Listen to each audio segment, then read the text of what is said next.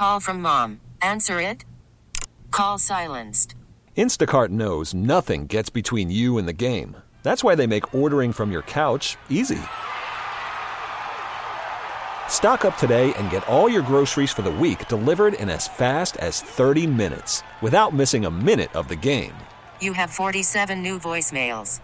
Download the app to get free delivery on your first 3 orders while supplies last. Minimum $10 per order. Additional terms apply. What's driving the conversation in California today? Every weekday at this time, we explore a topic that's making news in our state. This is the state of California.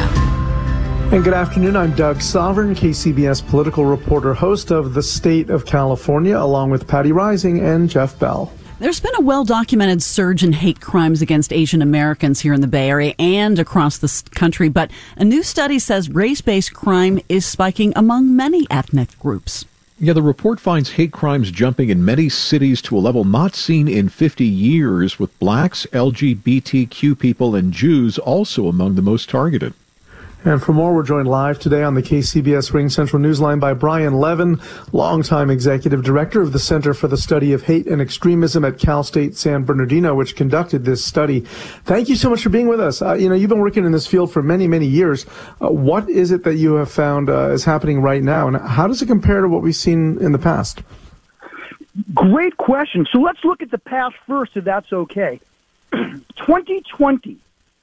According to FBI reporting, they get from all the jurisdictions all over the United States, 85 to 88% of which report zero, in 2020 hit the highest level at over 8,000, the highest level since 2001, which was a record year. San Francisco last year had a 100% increase in hate crime, and it was mostly driven by the increase in anti-Asian hate crime.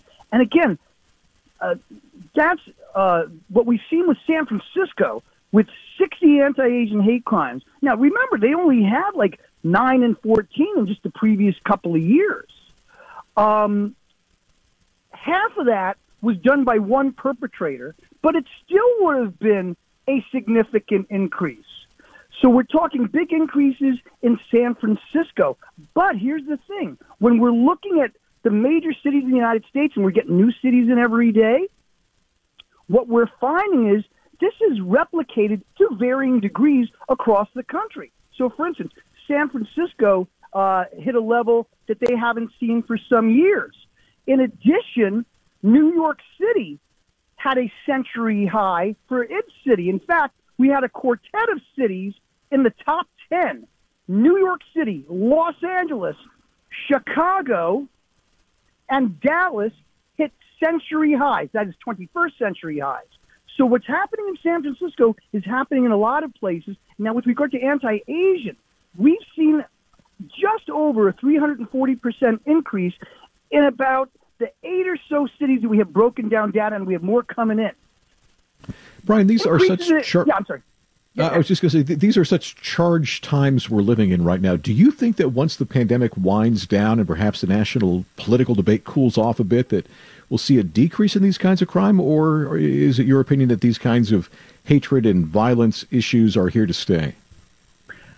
Great question. Let me give you an example. I think they kind of morph and mutate over time. What I mean is, let's go back to 2020 real briefly.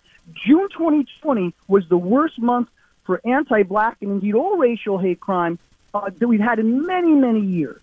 But what happened was that template of kind of a brazen, for instance, anti-black, early in that year, a brazen anti-Asian, that reverberation carried through into 2021 because the negative stereotypes stuck and then they mutated. So blacks were involved with BLM and socialists and taking over the country. Then later in the year, they stole the election. And now for bigots, they're saying critical race theory is taking over schools and all that kind of stuff. So we see these, one stereotype will attract another. And stereotypes are what directs the kind of aggression to particular groups which rotate over time. So bottom line, we saw anti-Asian kind of get legitimized Unfortunately, in the mainstream, we saw anti-black, certainly more legitimized, but 2020 was a bad year, and those reverberations are continuing. We also saw other groups, anti-Semitic rather, went up, even though it had a pause during 2020 because Jews are heavily populated in areas that had gathering restrictions. Jews are twice as represented in major densely populated cities than they are in the country as a whole. Bottom line, anti-Asian, real quick. Just of the 8 cities that we looked at, we went from 62 to 274, and the FBI in 2020, for the whole country, thousands of agencies only counted 279. So with eight cities, anti-Asian is just 5 away from what the whole country registered just a year ago in 2020. So it sounds like you don't think that these numbers are going to go down when the pandemic wanes. Well, the pandemic waning kind of was like a cork. Anti-Asian hate crimes would tend to correlate with not only surges in COVID cases, but also the invective online around Asians and COVID. And we've seen that in our research. Election years that are conflictual, my last pointer, election years that are conflictual, like the one we're going now, where there's going to be a flip, or it's predicted, those are times when we see increases in hate crime. Interestingly enough, when you see a blue to red flip, the peak usually comes after the election, and with a red to blue flip, we usually see the peak coming before. In the months before. You mentioned the backlash against teaching critical race theory and also but just in general about racism in schools. But the irony is better education, opening people's eyes. There might be more awareness and knowledge about things like the Holocaust and race and hatred, and that could actually work to bring some of this down, couldn't it? Yes, and education is key. One other quick thing that I would like to point out.